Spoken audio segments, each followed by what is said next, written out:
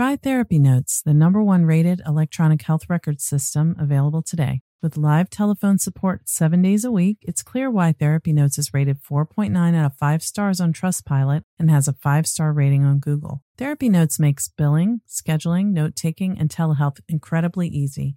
And now, for all you prescribers out there, Therapy Notes is proudly introducing ePrescribe. Try it today with no strings attached and see why everyone is switching to Therapy Notes, now featuring ePrescribe. You can get 2 months free by using promo code CHAT at therapynotes.com.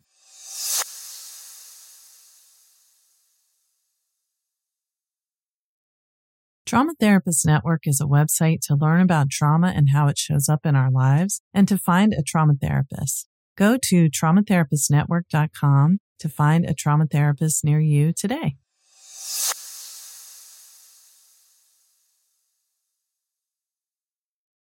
Say goodbye to your credit card rewards. Greedy corporate mega stores, led by Walmart and Target, are pushing for a law in Congress to take away your hard-earned cash back and travel points to line their pockets. The Durbin-Marshall credit card bill would enact harmful credit card routing mandates that would end credit card rewards as we know it. If you love your credit card rewards, tell your lawmakers, hands off my rewards. Tell them to oppose the Durbin-Marshall credit card bill.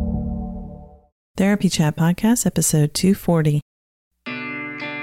This is the Therapy Chat Podcast with Laura Reagan, LCSWC. The information shared in this podcast is not a substitute for seeking help from a licensed mental health professional. And now, here's your host, Laura Reagan, LCSWC.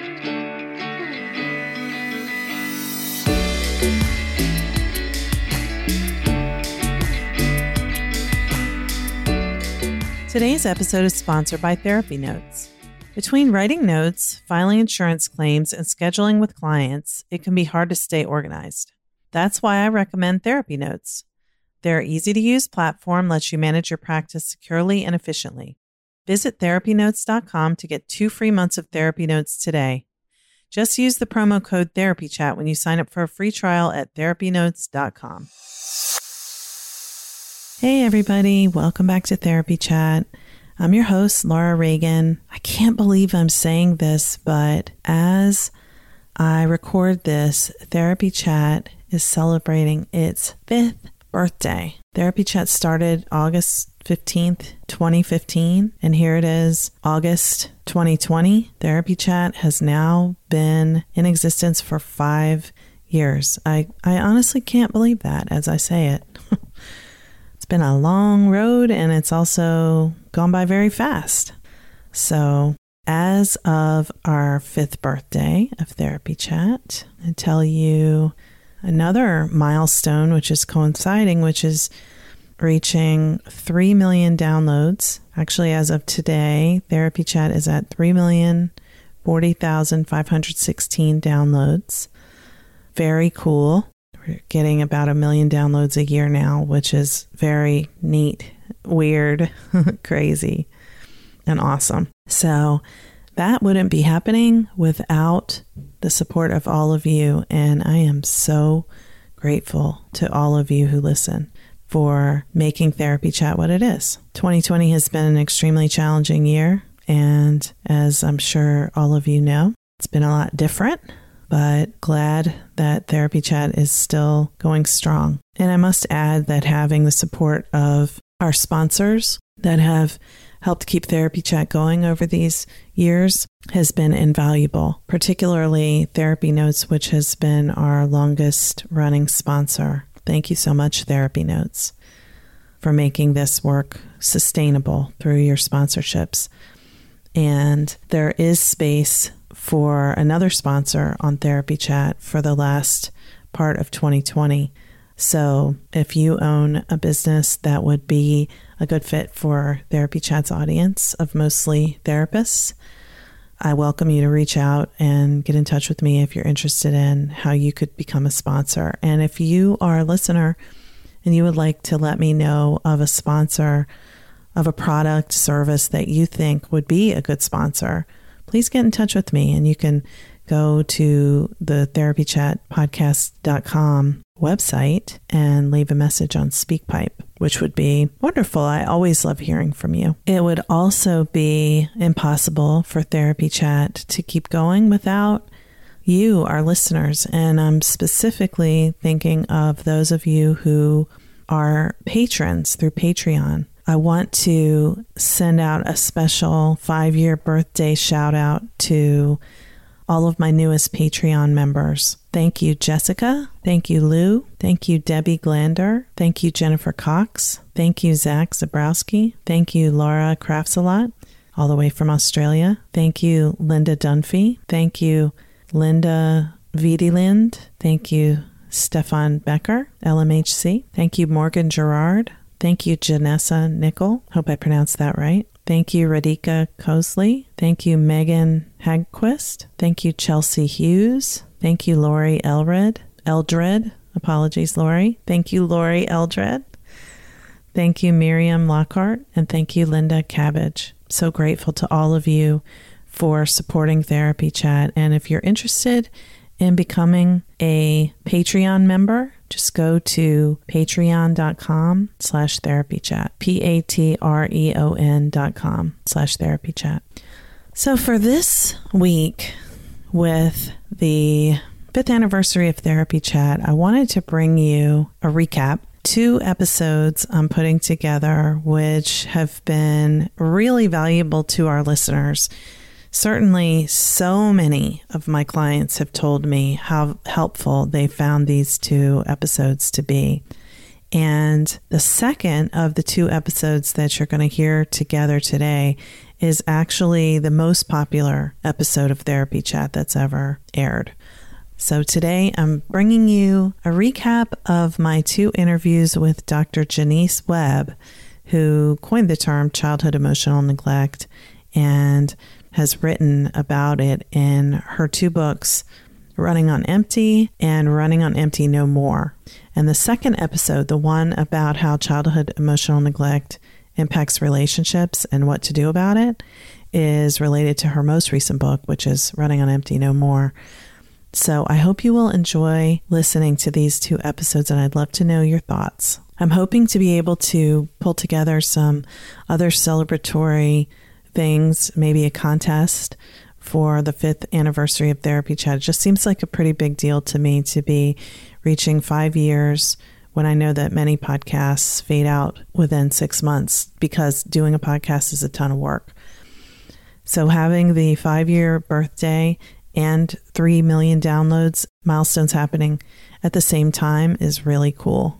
And I feel like that's something special to celebrate. So I'm trying to get myself together and put together some fun ideas to celebrate that. All right. So without any further ado, let's just dive right into this week's episode.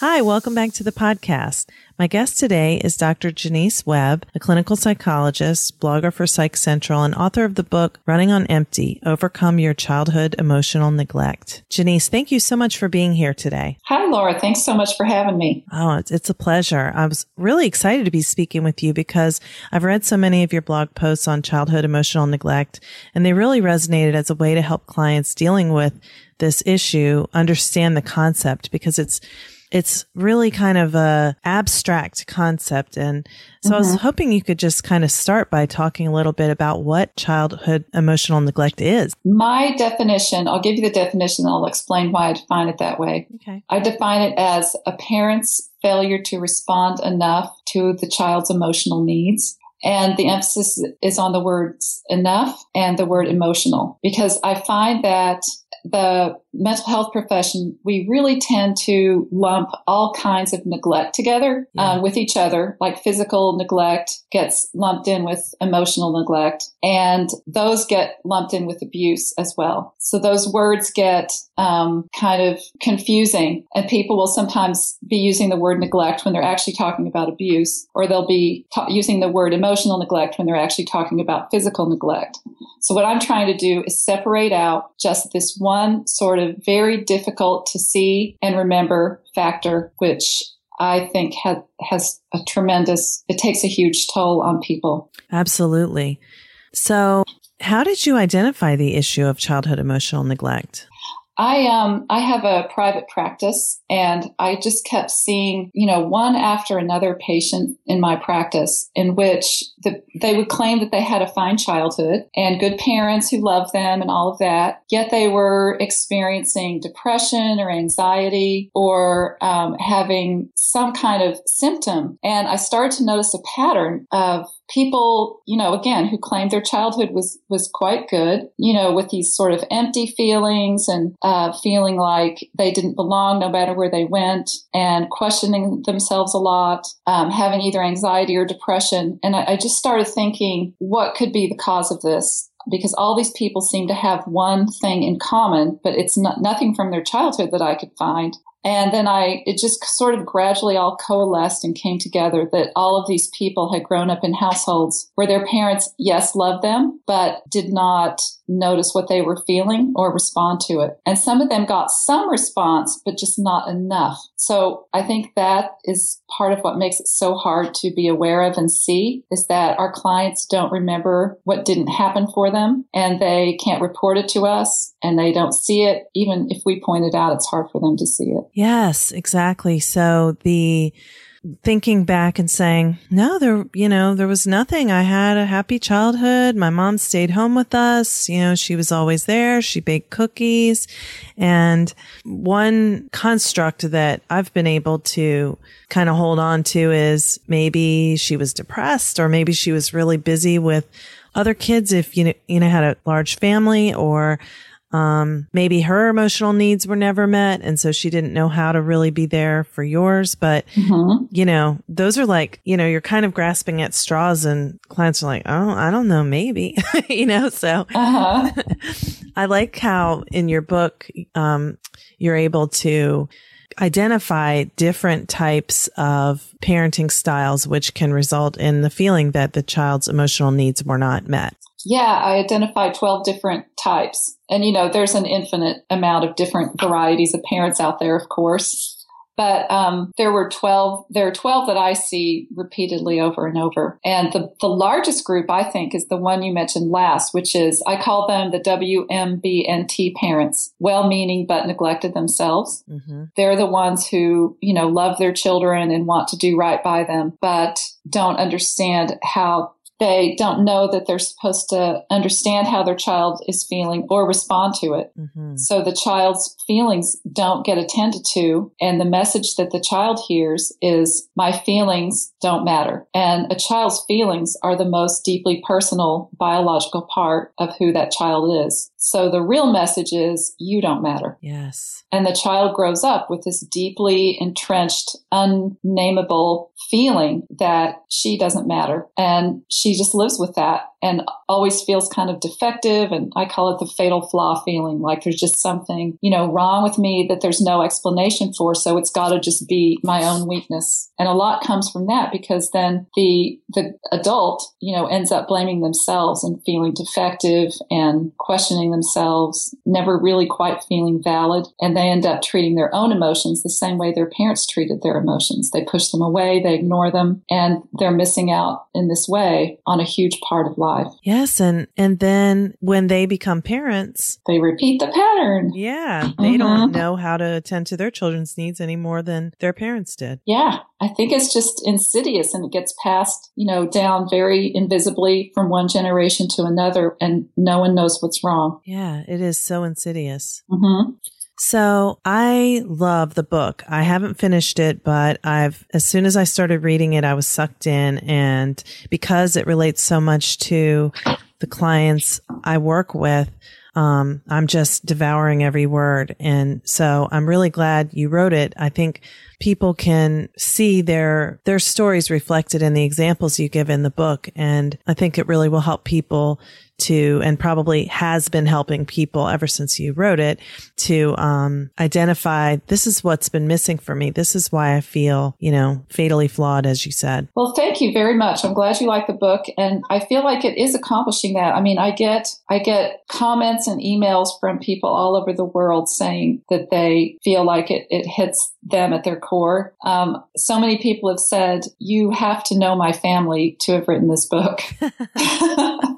So I think, I think it helps people feel like deeply understood in some way that they never have before. And that makes me very, very happy. I love it when I get those messages. Yes, it's wonderful that you've done this. So how can people learn whether or not they have been affected by childhood emotional neglect? That is a really good question. And it's something that was a big question for me for a long time. And then when I started writing the book, I developed what I call the emotional neglect questionnaire, which is designed for adults. And because you can't just ask someone, were you emotionally neglected? Because unless it was very severe, they won't realize it. So the questions are about their adult experience. And it's basically a list of symptoms that I see in emotionally neglected people a lot. And then I think it's 22 questions or something like that.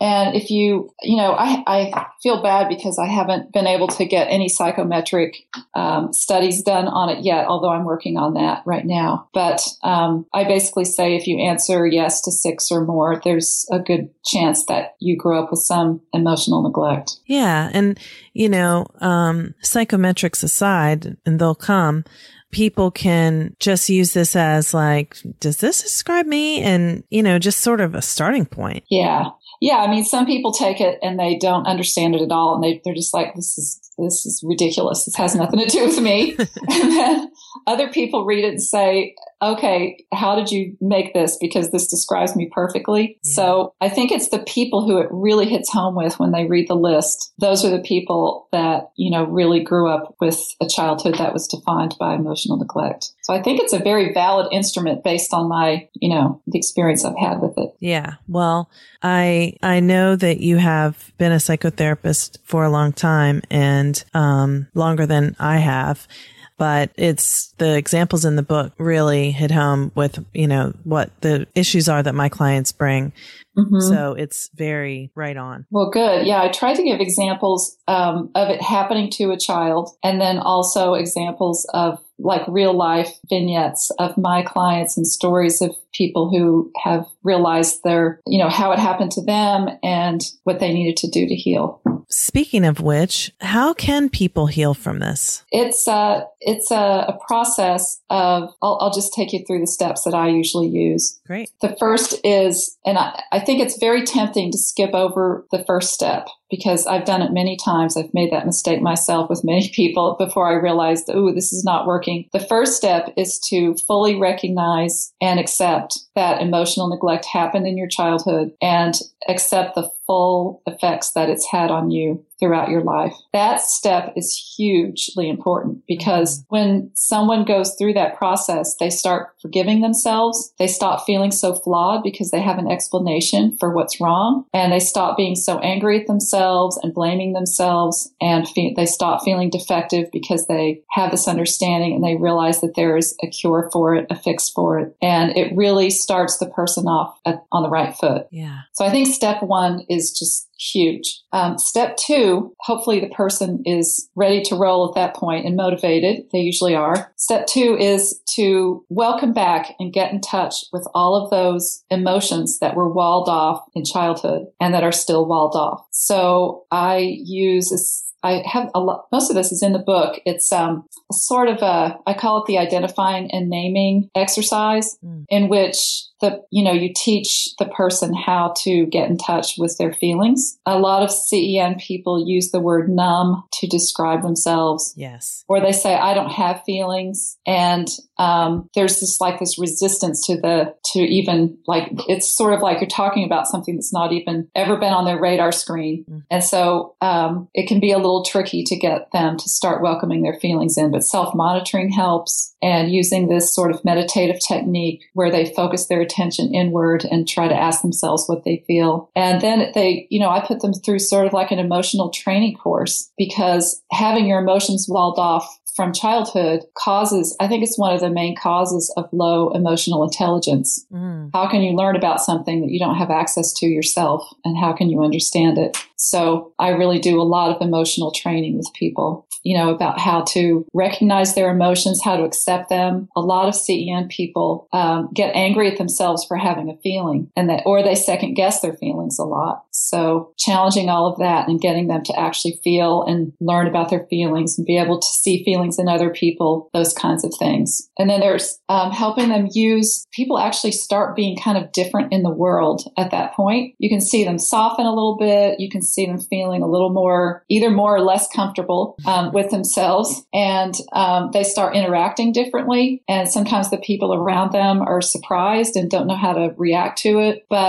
So I try to help them start inserting their emotions into their relationships to make their relationships deeper and more two-sided, because emotionally neglected people tend to be givers, and they're very focused on other people's feelings and needs. Because this is how they grew up, right? It was all about what was happening in the family, not what was happening within them. So I try to help them start to pay more attention to themselves and talk more and share more and be more present in their relationships. Wow. Yeah. It really works too. It's amazing. Yeah. I'm thinking attachment, connection. And again, it's so hard to talk about attachment when you only know what you know and not what you didn't get.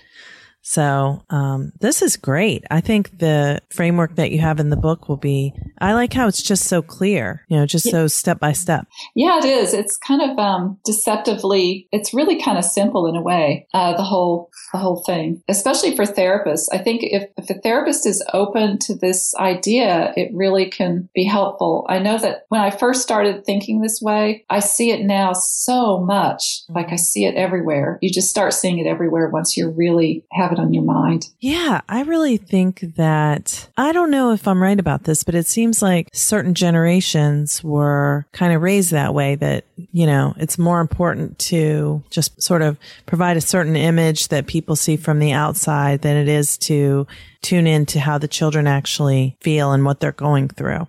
I know you said like a lot of baby boomers were raised, well, that's not just childhood emotional neglect, but that was a particular type of parenting, I think, where a lot of baby boomers had. Oh, the authoritarian parent. Yeah.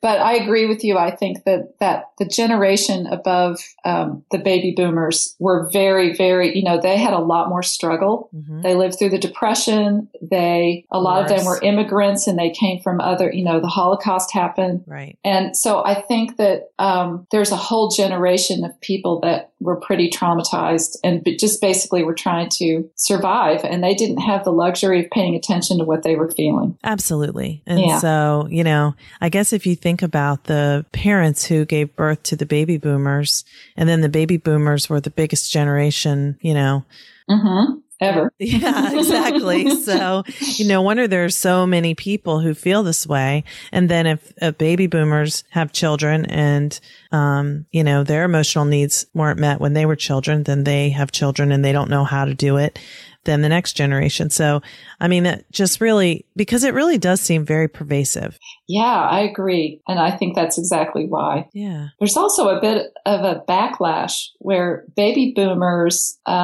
often, the whole helicopter parenting phenomenon, I think is somewhat of a backlash to CEN, because parents who grew up emotionally ignored can try to fix this. And I've seen this, multiple times. They try to fix it by over-attending to their child. And that doesn't work either, because that ends up being, obviously a problem of a different sort. Yeah. And it's, maybe the parent trying to protect the child from ever feeling any discomfort. It's still the parent trying to meet their own emotional needs through the child. Yes. Yeah, that's right. Very interesting. Well, I think this topic is completely fascinating, and I'm so glad that you are out there talking about it and that you agreed to talk about it here. So, you talked about how people can heal from this, and you kind of gave a framework that therapists can consider.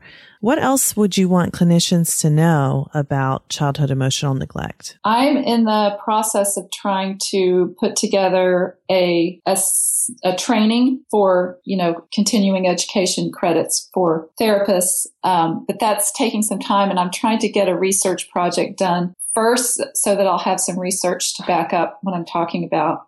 So that's going to take a little while. In the meantime, I'm putting together a page on my website. I get emails and messages from people literally all over the world who say they've read the book, they really want to work on this, and they want to know where they can find a therapist who's a specialist and in childhood emotional neglect. So I'm trying to put together a page on my website that will list people who are licensed providers of mental health providers who have read the book and would like to work with people on this. So if anyone is interested, they should send me an email, which would be great. Wonderful. And how would people email you? You can email me through my website, but my email address is just simply jwebb, JWEBB PhD @rcn.com. Okay. And then your website is emotionalneglect.com. So that's easy to remember. Yeah, that's very easy to remember. Yeah. So they can contact you one of those two ways. And that I think that's an amazing resource that you're putting together, because obviously you're one person and everyone is like, help me. I have childhood emotional neglect. Yes, yes. It's sort of flooding in a way. Yeah. And a lot of people want to do Skype with me, but I don't do Skype therapy. Mm-hmm. So I really believe I prefer to refer people to, have in-person therapy. So I think it would be wonderful if that could work out. Yeah, especially when you're talking about trying to work on attachment and connection stuff. That's the in-person piece really helps. Yeah, exactly. Mm-hmm. Another thing I'm doing is I have an online CEN treatment program that I ran once last year, and it went really, really great. It's very intensive and targeted, and I'm going to run that again in April. So, and I had a few therapists in it who were great to be a part of it. So that is for people who've experienced childhood emotional neglect and want to work through it using this online program. Mm-hmm. Yeah. Great. And how do they access that? How do people register? If you sign up for my newsletter on my website, once I start it, it'll all be on there, and information about how to sign up. Great. And this episode will initially air before April 2016. So for people who are going to be listening after that time, if they miss your registration, they'll just have to go on your website and see what else you have going on at the time. Yeah, absolutely. Well, right. This has been so interesting. And how can regular people who are not professionals learn more about childhood emotional neglect? They can read everything on my website. They can go to my blog on psychcentral.com, which is where most of everything I've written. I write a new blog on there every week, and I address a different aspect of childhood emotional neglect every single week on there. So that's a real, very rich resource. Yes. I don't know of anyone else who's really writing or talking about this issue. So I wish I had some other they just have resources to offer. They'll have to go on your website. That's the way. Yeah, that's pretty much it. Good. No, I think your blog is an amazing resource. And the articles, again, they're so relatable, and they're just written in a really down-to-earth way that's easy to understand. So yeah, I try to write them the way that I would talk to someone who was in my office. That's my goal. Yeah. So that people can read it and just feel like I'm talking to them personally. Well, I think that people should get your book, which is called Running on Empty, Overcome Your Childhood Emotional Neglect, and visit your website and read your blog posts and sign up for your course and all of the above. I mean, really, if it's such a difficult thing, and you've got such great information and help available. So I think it's really wonderful. Thank you so much, Laura. I appreciate that. Well, thank you, Jonice, so much for being here. I really find this to be fascinating, and I can't wait to get back to reading the book. I think it's going to be really helpful to many of my clients. So I'm going to be recommending it all over the place. Let's just pause for a moment so I can give you a little bit more information about why I love therapy notes. I switched to therapy notes a few years ago. I'd say it's about 3 years now, I believe. And I have never regretted it. I was very happy with the EHR I used before, but Therapy Notes is more intuitive. I love the interface. The customer service is fantastic. And I love how I can get my notes done quickly because I can customize the template that I use for my notes, and there are opportunities to put check marks rather than having to write out the intervention used.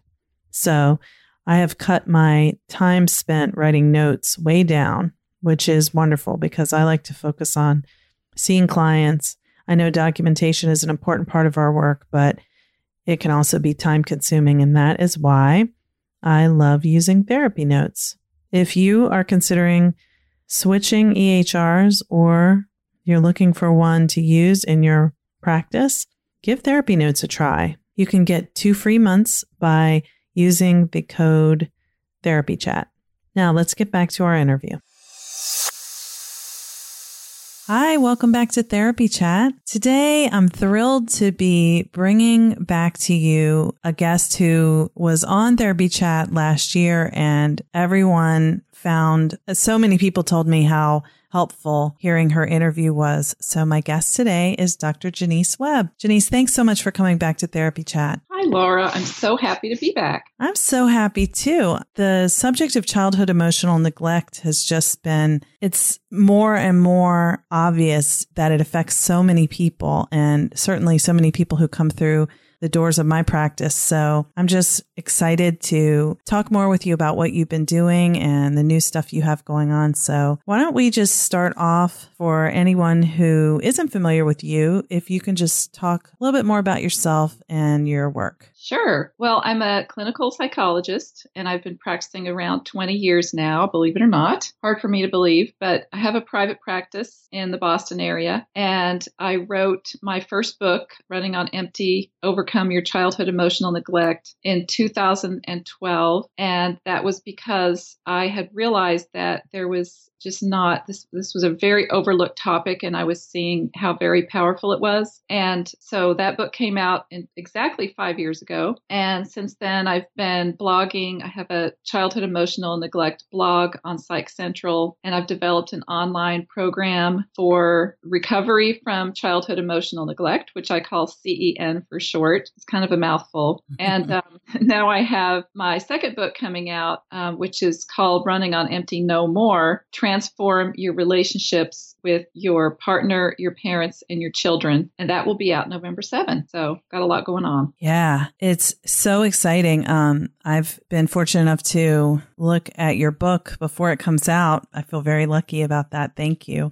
Sure. And it's wonderful. I mean, it's so practical. It's very clear, and there are examples, and it's step by step. So I think it's going to help a ton of people. As I mentioned to you before we started recording, I'll be ordering multiple copies to loan out because I know my clients will really benefit. So will you give us a little review of what childhood emotional neglect is for anyone who may be unfamiliar with that concept? Yes, absolutely. My definition of childhood emotional neglect is simply a parent's failure to respond enough to a child's emotional needs. And so emotional neglect can happen in childhood, but the effects of it are very pernicious and invisible, but they stay with you. And if your emotions are under-responded to by your parents as you're growing up, you are launched into adulthood missing some vital tools that other people have, and also with some feelings that you're not supposed to have, if everything goes right. And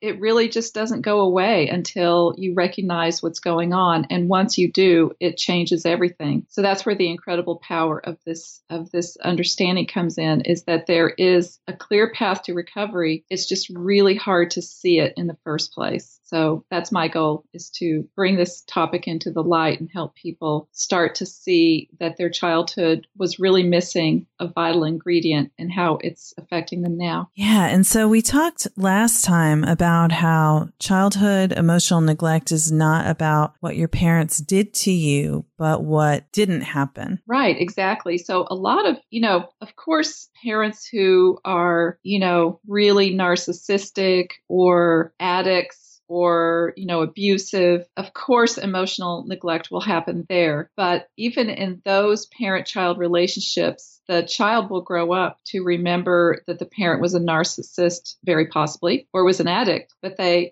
child will not grow up to remember what their parent failed to do for them. And the other thing is that I think the most common type of parent-child relationship that this happens in is actually loving, caring parents. It's parents who really want the best for their children and are trying to give them everything, perhaps materially, perhaps they love their child, but they just themselves don't understand emotions enough or how they work in order to respond enough to their children's emotional needs. So it really is what's missing in the picture. It's the parent, for whatever reason, failing to notice what a child is feeling and engaging with the child and talking with the child about that, teaching the child emotion skills. Many, many, many, many, many people grew up without enough of all of that rich emotional connection and empathy and education, and it's really affecting their lives now. So what are some of the effects that someone would have if they have experienced childhood emotional neglect? I know that it's pretty broad and varied, but can you sort of summarize what they might be? Well, it's funny. In a way, it's broad and varied, but it's also very clear. Like, I now can see it in my clients when they, in our first session, I can pretty much see it because it has such a clear footprint. And that footprint might lead to, depression or anxiety or relationship problems. But the core problem is just that they grew up getting this message because their parents weren't responding to their emotions enough, that they received the message loud and clear as a child. Your emotions are either irrelevant or they're unacceptable. And so they've pushed their own feelings away to cope, which was very resourceful at the time and probably worked in some way to get them through in their childhood home. But this leaves you in adulthood lacking some, one of the most vital resources that we all need to live our lives in a really healthy and productive and energetic way, and that is our emotions. And knowing how to engage and use your emotions is such a key to happiness. So people who grow up this way can end up feeling this sort of an emptiness and a lack of connection to others. There's a sense that other people have some vital ingredient that they don't have. And, a person with CEN might look around and see people, doing all kinds of things and being all kinds of ways and saying, what do those people have that I don't have? But they might look back on their childhood and say, well, geez, my parents gave me everything. This has got to be some flaw in me. What's my problem? I should be happier. And so people who grow up this way end up often blaming the problem on themselves and feeling like they were just born with some essential flaw. I call it the fatal flaw because I've heard this described by so many different people. And so there's, an element of self-directed anger and self-blame. And some people even get angry at themselves just for having feelings. And, it can be a battle. It takes a lot of energy to push your feelings away. And it takes so much less energy to just let yourself feel your feelings. And if you know how to process them, it makes all the difference. So it's just a lack of emotion tools as well, emotion skills. So that's the basic footprint. Yeah, something you said really jumped out at me. The kind of thing that I hear a lot is, I should be happy. What's wrong with me that I can't enjoy the wonderful life that I have? I had wonderful parents. Now I have, a loving spouse, wonderful children. I have a great job. Why can't I be happy? And really beating themselves up about, I should be happier. I should be able to get over whatever this thing is that I've kind of felt my whole life. Exactly. I would say if I had to choose one statement that most represents someone who grew up this way, it would be, I should be happier than I am, or I should be enjoying life more than I am, because there's an element of feeling flawed and there's an element of self-blame, and there's just some missing ingredient to that statement. And the missing ingredient is, of course, emotional connection and emotional validation in childhood. So how would someone know if they've experienced childhood emotional neglect? And you just described a lot of ways someone might feel. Do you think the person who has experienced childhood emotional neglect would be able to see themselves in what you were just saying? Some people do, but a lot of people really struggle with it. And part of the problem is because when this problem is rooted in your childhood. Literally, your identity developed around all of this. So a lot of people don't even know that everyone else doesn't feel this way. I've heard that from so many folks. Like, doesn't everyone feel like, they're on the outside looking in? Doesn't everybody feel like they're unfulfilled? And my answer is no, everybody does not feel that way. But when it's just such a part of your identity, it can be really hard to realize that it's not the way it should be. And you just accept it as how life is. So this is why I developed the emotional neglect questionnaire, which is on my website, and it's free for anyone who wants to take it. It's a list of 20 some seemingly probably unrelated questions, but every question I chose very carefully because the questions really identify people who have grown up this way. That's wonderful. I'll be sure to put a link to that questionnaire in the show notes. And I love that. I just want to emphasize this. I love that you have the questionnaire that helps people find out, do I have childhood emotional neglect? And then you have so many resources to help people with your first book, this book, the course, which I would love if you could take a second to talk a little bit more about what that is. And then you also have kind of like a resource page for people who want to find a therapist who understands and is skilled in working with childhood emotional neglect, for people to get connected with therapists. So it's not just like, oh, hey, this is a problem and you might have it, but also here are many different ways that you can get help. Yes, exactly. It is amazing. I mean, I think I have like around 200 licensed therapists on my list now, all across the world, who have either read Running on Empty and said, and expressed an interest and said, I want to help people with this. Some of them have watched my training for therapists, and other people have taken my online program. But all of these therapists really do understand CEN, and when they get a call from someone, they know exactly what they're talking about. And I think it's just great that there are so many people getting help with this. I do too, and I'm just so grateful to you for helping really in a very dedicated way, just helping to raise awareness about this issue and help more people get help with it. Yeah, it's a passion.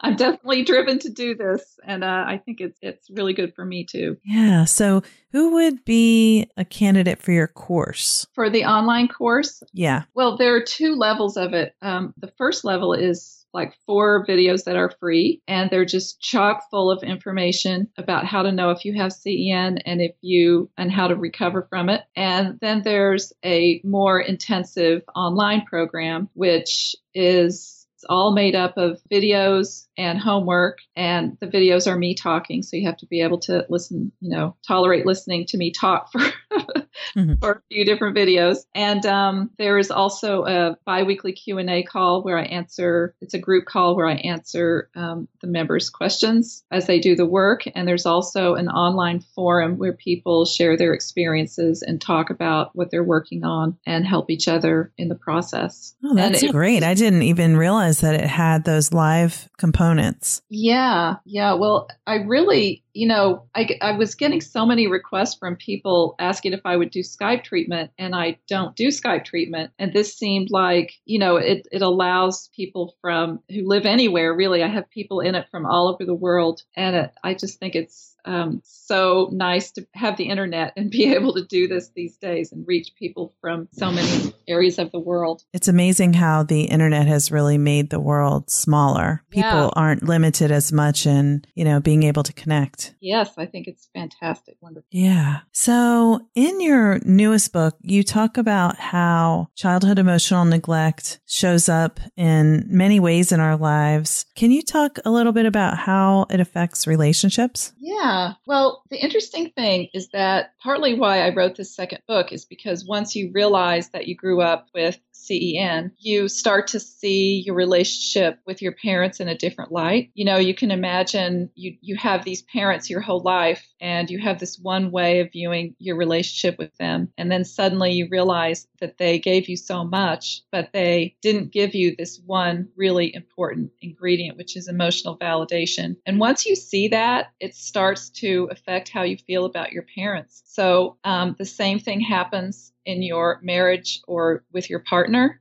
because you start to see how your own CEN is affecting that relationship. And also you can start to see, because childhood emotional neglect is so invisible, it just transfers from one generation. It's no one's fault. It's just how it is. And so therefore, a lot of people start to see it, how they're passing it to their kids as well, which is a really hard thing to cope with. But the great thing is there are answers. There are really clear things you can do differently in all three of those relationships that can change your relationship. And so that's what this book is about, how exactly to go about that and what to do. I love it because it is so clear and just something that seems so overwhelming and confusing. You break it down into an explanation that people can easily follow. Yeah. And a big part of what I want to do is take the guilt out of it, because I think especially parents feel they're afraid to look at this or think about it, because the idea that you are passing emotional neglect to your own children is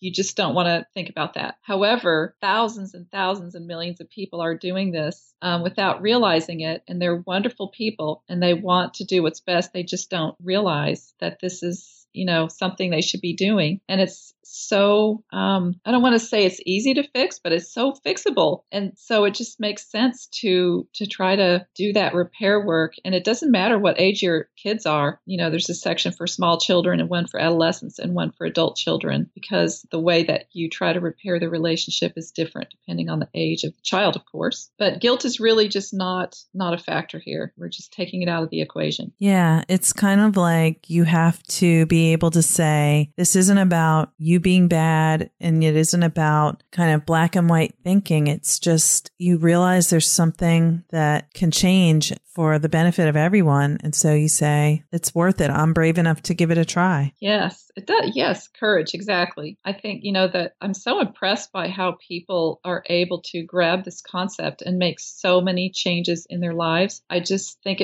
I know it requires so much courage. And anyone who does that should feel very proud of themselves. I think most people do. Yeah, definitely. I think something you said really stood out for me, that it doesn't matter how old your kids are. I think you could be, for one thing, I'm 45, so I haven't lived my whole life yet, but I know that at any age, a repair in a relationship can happen, and it's just once the repair is made, it doesn't matter what happened before. Mm-hmm. Yes, exactly. It can really, that's why I put the word transform in the title of this book, because I think that when you start to deal with emotion in a healthy way in a relationship, it literally does transform how you feel about the other person and how they feel about you. And it just adds this emotional glue that was not quite there before. And it feels really good. So I think if you grew up with childhood emotional neglect and you're married, or you have children, or you have a partner, then there are definitely clear things that you can do that will make a tremendous difference, no matter how old you are. Yeah. So I guess one thing I want to emphasize for people who are listening is, no matter how old you get, if you've experienced childhood emotional neglect, you're going to wish you could have that. You're still going to be wishing you had that from your parents, that emotional attunement that you didn't receive.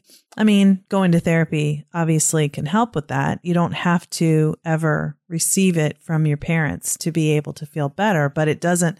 I guess the point I'm trying to make is it doesn't get better just as you get older. Like most people think, well, I'm 65. Why would I, still be upset that my parents didn't give me what I needed? It's like, because it doesn't go away by itself. You and I have heard that so many times from our clients, haven't we? Yes. And that's, it really is just built into the human brain, that need for approval and emotional connection and nurturance from one's parent. It's just built into our biology. And, I couldn't agree more. It does not go away until you face it. Right. And on the other side, if a parent is 80, 85 years old and they're wishing they could repair their relationship with their child and feels distant, and they have these things they wish they could say, but they feel like it's too late. It's not too late if the child's open to working on the relationship, because it's not like they turned 18 and then it's over and you missed your chance to ever repair your relationship. Yeah, it is absolutely never too late. And I would even take what you said further and say, even if the child's not open, there are ways to try to open that door. And there are strategies that you can use. And I have a bunch of those in my book for people that have children that are just so distant. There are ways to knock on their wall and say, okay, here's what went wrong. I see it now. I want to fix this. And that, just for a parent to say that to it doesn't matter, a 45-year-old man or a 50-year-old woman or whoever, it's definitely healing. No matter what, it's healing. I like what you said there, because it's the parent saying, I realize something happened and I realize like what I need to change, and here's how I want to address it with you, versus, there's this thing where children become estranged from their families of origin, and the family tries to get them not to be estranged without acknowledging why the person doesn't want to be connected. Mm-hmm. And that, and that just feels intrusive to the person who's saying, no, I don't feel like you're healthy for me. I don't want to be close anymore. Exactly. And there are so many people in this world whose parents failed them emotionally, but they don't realize that. But they also have this deep feeling of kind of resentment or anger that pops its head up, in their relationship. And they're kind of baffled by it. Like, well, I shouldn't feel resentful of my mother like this, or I shouldn't be so angry at my parents. And why do I snap at them? And it really is because some part of your brain recognizes that your parents didn't validate you and didn't really see you because they didn't see what you felt as your child. And if the parent can recognize that and reach out and say, look, I've realized something and I want to see if we can fix this. And the words emotional neglect can be so powerful in that framework, because they're words that a parent can use with a child can use with a parent, a spouse can use to another, a partner, and they're healing words when they're used right. Yeah. Do you think that someone has to have that conversation? Like, let's say I'm 45. Let's say I had a parent I wanted to address the effects of childhood emotional neglect with, and they weren't open to it. Would it be necessary for me to have that conversation with them in order for me to heal? Absolutely not. And that's one of the things that I tried to cover really thoroughly in this book, is how to go about making the decision about whether to try to talk with, whether it's your parents or your partner or your children, about this topic. It's not an easy decision to make, and it really, you have to weigh a lot of different variables. For some people, there's a lot of potential. For other people, they have absolutely no idea how the other party is going to react. And with your parents, there are definitely some risks involved as well. So, and some risks are worth taking and some aren't. So it's a complicated process to decide whether it makes sense or not, but it's absolutely not a requirement to heal. That's good to know. I think people need to hear that, because, it can be like, do I have a childhood emotional neglect? I'm going to talk to my parent about it. They won't be open to it. And then the whole thing they shut it down for themselves, and they just say, they kind of abandon the whole idea that it could change. Oh, yeah. Yes, I'm sure that happens often. Yeah. No doubt. So one thing I'm really curious about that you talked about in both books, and I'd like to explore it a little bit here, is alexithymia. Mm-hmm. Can you explain what that is and how it relates to childhood emotional neglect? Yes. Alexithymia is basically, I think the very specific definition of it, and this is a word that basically only therapists use, I think. I don't think lay people use this word at all. Well, I've seen it in some blogs. So sometimes people are like, I think my spouse has alexithymia. So, yeah, it's a big word. It is.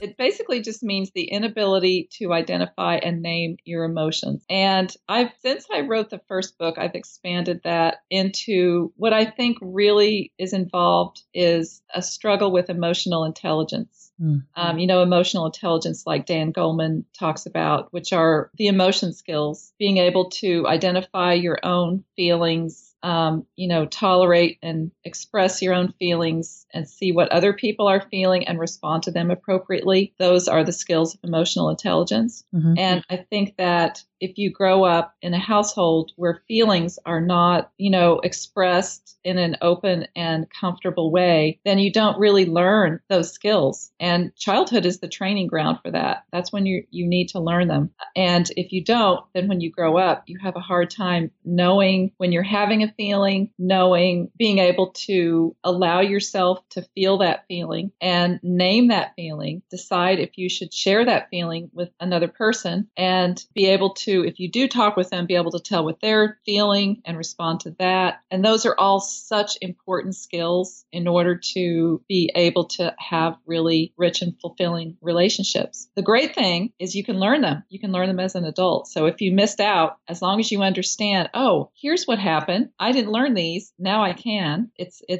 has an amazing effect. So with alexithymia, then, it's not a permanent condition where someone is never going to be able to learn how to name and express and identify other people's emotions and tolerate them. It's not a fixed thing. It's something that can change. It's only fixed if you don't know what's going on and you don't know that you can fix it. But it's very, very fixable. It really is. Okay. So I appreciate you explaining that, because I do think I've heard some people talk about it where they're almost seeing it as, oh, there's a relationship where one partner is unable to, identify emotions. So they will never be able to have a connected relationship because the one partner's unable just permanently. Yeah, I think there's a lot of common wisdom out there about that being just how a person is. And it makes sense because it seems so intractable, Mm-hmm. I'm sure you've known people and everyone who's listening knows people who are emotionally shut down. And it does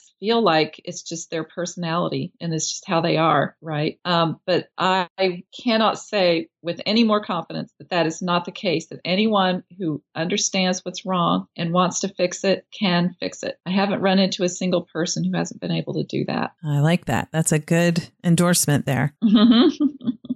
So one of the things you're talking about is being able to learn how to identify your own and other people's emotions. Is that something you cover in the book, or is that something that people would learn another way if they don't have it? I have it in the book and I have it in my program. And it really is a process of, it's kind of, part of it is remarkably simple. The first step is just to start paying attention. There is a certain mindset that you have when you grow up with CEN that emotions are not on your radar screen. And if one makes it on there, you quickly try to shove it away. And this all happens even unconsciously. You don't even realize what you're doing a lot of the time. And if you change that mindset and you decide that you want to know what you're feeling and start paying attention, that alone can make a difference. And then I also created an exercise that is in my first book. And it's also, I do it with people in the online program. And it's basically a combination of mindfulness and emotion naming, where you turn your attention inward and you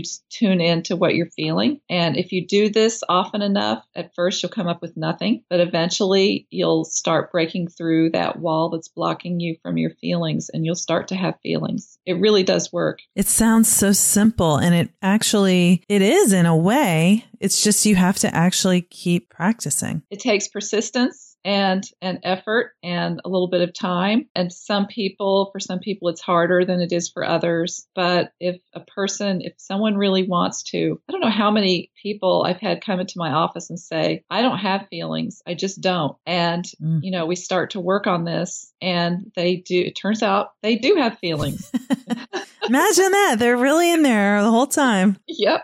They're there. They really are. I can relate to this so much because when I was younger, I was always described as an overly sensitive and super emotional person. So that was the way I saw myself. But because of that, I had also somehow learned to shut off my connection to my feelings. Mm-hmm. And so I had a sense of myself as this very emotional person, but I was really disconnected from my feelings. So I'm sure it would have been confusing to a therapist if I were telling them that I'm this super emotional person. But yet, if they were to ask me how I felt, I probably could tell them, I think I feel this, but not feel it. Mm-hmm. And I see that with my clients a lot. So I think because of my own experience of learning what it's like to be disconnected from your feelings and then what it's like when you actually get reconnected, the difference is like I say this to clients, it's like you were coated in, like you were encased in ice and then, somebody came with a hairdryer and just slowly thawed you, and you're like, oh, all that's in there. Yes.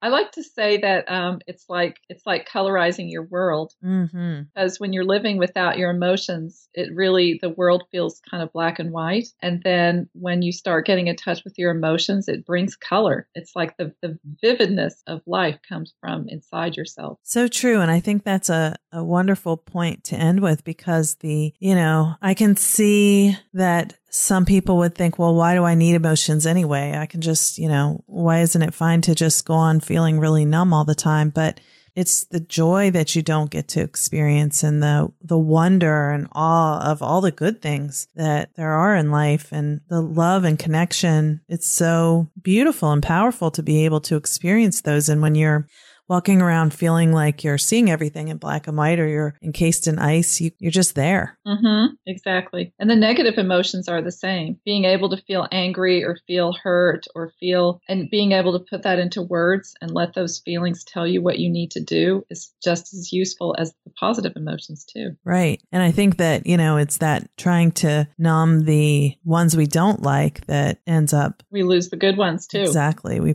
are prevented from feeling them as well. Yeah. Exactly. Well, I am really, really excited for your book to come out November 7th. And I think that this episode will probably be coming out just shortly before the book does. So hopefully everyone will get really excited and go buy it as soon as they can. Can people pre-order it now? Yes. On my website, they can order it. Okay. From Amazon or any other. It's only available online to pre-order. Okay. So if this comes out before November 7th, as I think it will, then I'll be sure to put a link to pre-ordering so people who get really excited can just go right on and, have a copy in their mailbox hopefully on November 7th. Yeah, great. So why don't you tell our audience where they can find all of the amazing things you have going on? Everything is on my website. And the questionnaire, you have to get that through a link. And also the book pre-order, you have to get it through a link. So I'll send you those links to put on your website. But essentially to sign up to take the questionnaire, actually, you can do that through my website. You just have to enter your email, but it's perfectly safe. Of course, I never do anything with anyone's email. And that puts you on my newsletter too. And the online program, I open it for signups a few times a year. And if you're a member of my newsletter, I let you know when that starts, when the free videos start. Great. So what is your website? It's emotionalneglect.com. Easy to remember. Yes. Awesome. So I'll put that and all the links you're going to give me in the show notes. And thank you, Jonice, so much for coming back onto Therapy Chat and talking to us again today. Thank you so much for having me. I always enjoy talking with you. Today's episode is sponsored by Therapy Notes. There are many ways to keep your practice organized, but Therapy Notes is the best. Their easy-to-use, secure platform lets you not only do your billing, scheduling, and progress notes, but also create a client portal to share documents and request signatures. Plus, they offer amazing unlimited phone support, so when you have a question, you can get help fast. To get started with the practice management software trusted by over 60,000 professionals, go to therapynotes.com and start a free trial today. If you enter promo code TherapyChat, they will give you 2 months to try it out for free. Thank you for listening to Therapy Chat with your host, Laura Reagan, LCSWC. For more information, please visit therapychatpodcast.com. Try Therapy Notes, the #1 rated electronic health record system available today. With live telephone support 7 days a week, it's clear why Therapy Notes is rated 4.9 out of 5 stars on Trustpilot and has a 5-star rating on Google. Therapy Notes makes billing, scheduling, note-taking, and telehealth incredibly easy. And now for all you prescribers out there, Therapy Notes is proudly introducing ePrescribe. Try it today with no strings attached and see why everyone is switching to Therapy Notes, now featuring ePrescribe. You can get 2 months free by using promo code CHAT at therapynotes.com.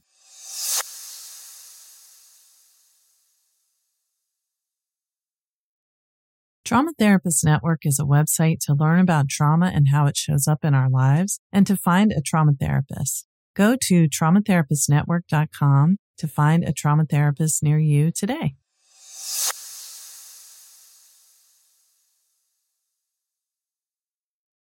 Say goodbye to your credit card rewards. Greedy corporate mega stores, led by Walmart and Target, are pushing for a law in Congress to take away your hard-earned cash back and travel points to line their pockets. The Durbin-Marshall credit card bill would enact harmful credit card routing mandates that would end credit card rewards as we know it. If you love your credit card rewards, tell your lawmakers, hands off my rewards. Tell them to oppose the Durbin-Marshall credit card bill.